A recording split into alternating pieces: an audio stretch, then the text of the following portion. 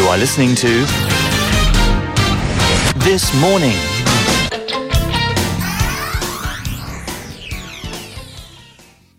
Now, take the time to write. You can do your life's work in half an hour a day. There's a quote from Robert Hass, one of America's most celebrated poets. And as part of our special broadcasts to mark the new spring season here at TBS EFM, it's our great pleasure to invite him on our show today. Thank you very much for joining us. Well, it's a pleasure. I just want to introduce you a little further. You have a Pulitzer Prize for poetry back in 2008 for Time and Materials, the first book of poetry since 1983 to win both the Pulitzer and the National Book Award, a former U.S. poet laureate and currently teaching at UC Berkeley. Can you start by just introducing your passion for poetry for us? Can I start by introducing my passion for poetry? I don't quite know how to do that except to tell the story of beginning to read poetry in high school and in college, feeling kind of magic in it, beginning to write it over time in my early 20s, finding myself, when the day's work was done, doing nothing but sitting down to these sheets of paper in which I'd scrawled out some lines and start working on them, and loving the absorption of that work, listening to the music of language, exploring the direction of thoughts and feelings. It became my vocation. And clearly you're very good at it. But the reason I ask is because there are clearly a large number of readers who overlook poetry or don't see it as something that they would sit down and digest in the same way as a novel, for example. Why does poetry matter to the world, in your view? Well, there are a bunch of reasons, but the simplest reason to say it is the fullest and richest archive of the history of human feeling and thought that we have. You know, going back to the very beginnings of literacy, literate writing, which is, there are probably 100,000 years of song and play with language before that, but from the moment, the event horizon when people could write things down, what we glimpse of what people are thinking and feeling, we get most memorably and most richly in poetry.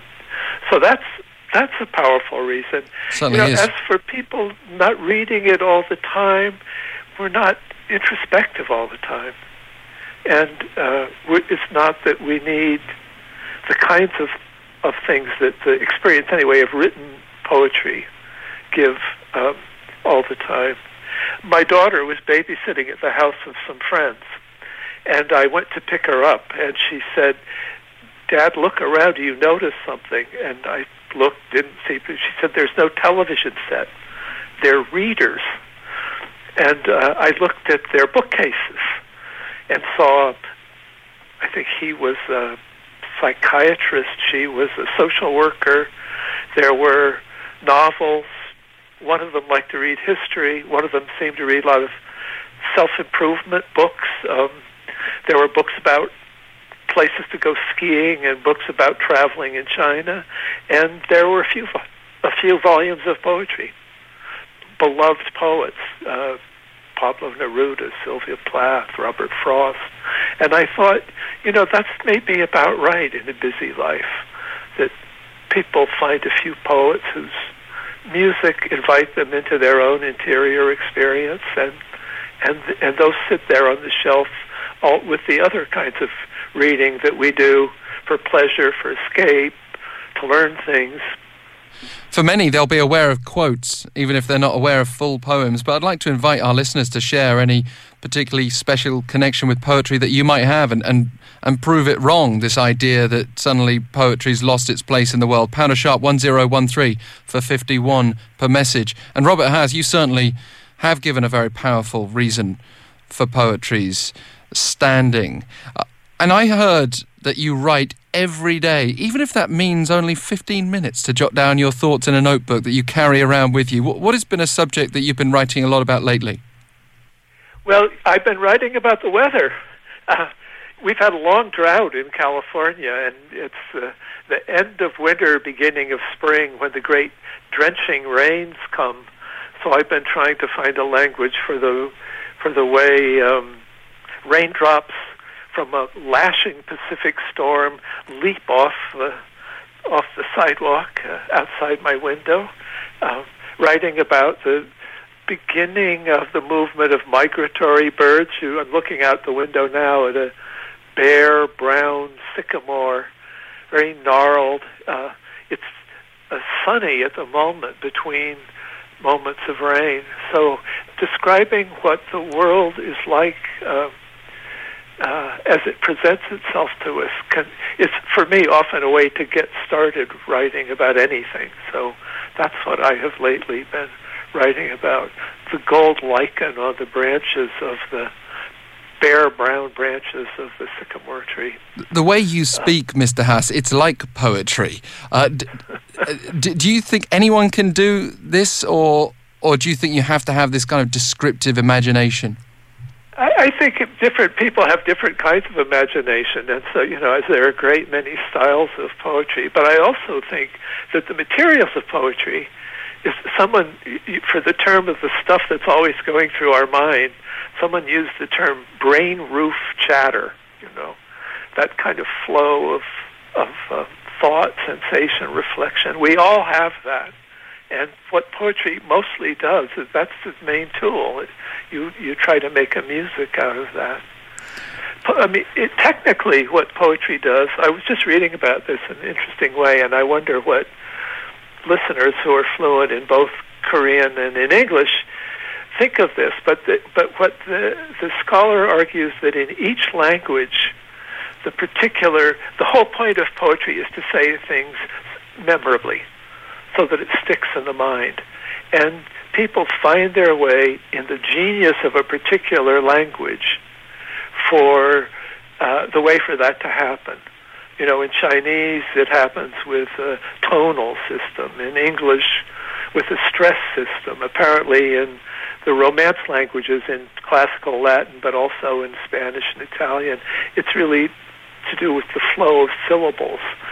So, but every language finds its way to the way that things catch in the mind, in the way that the barbs and hooks and grasses catch in the cuffs of pants. It's an evolutionary way of surviving and perpetuating our private communications with each other.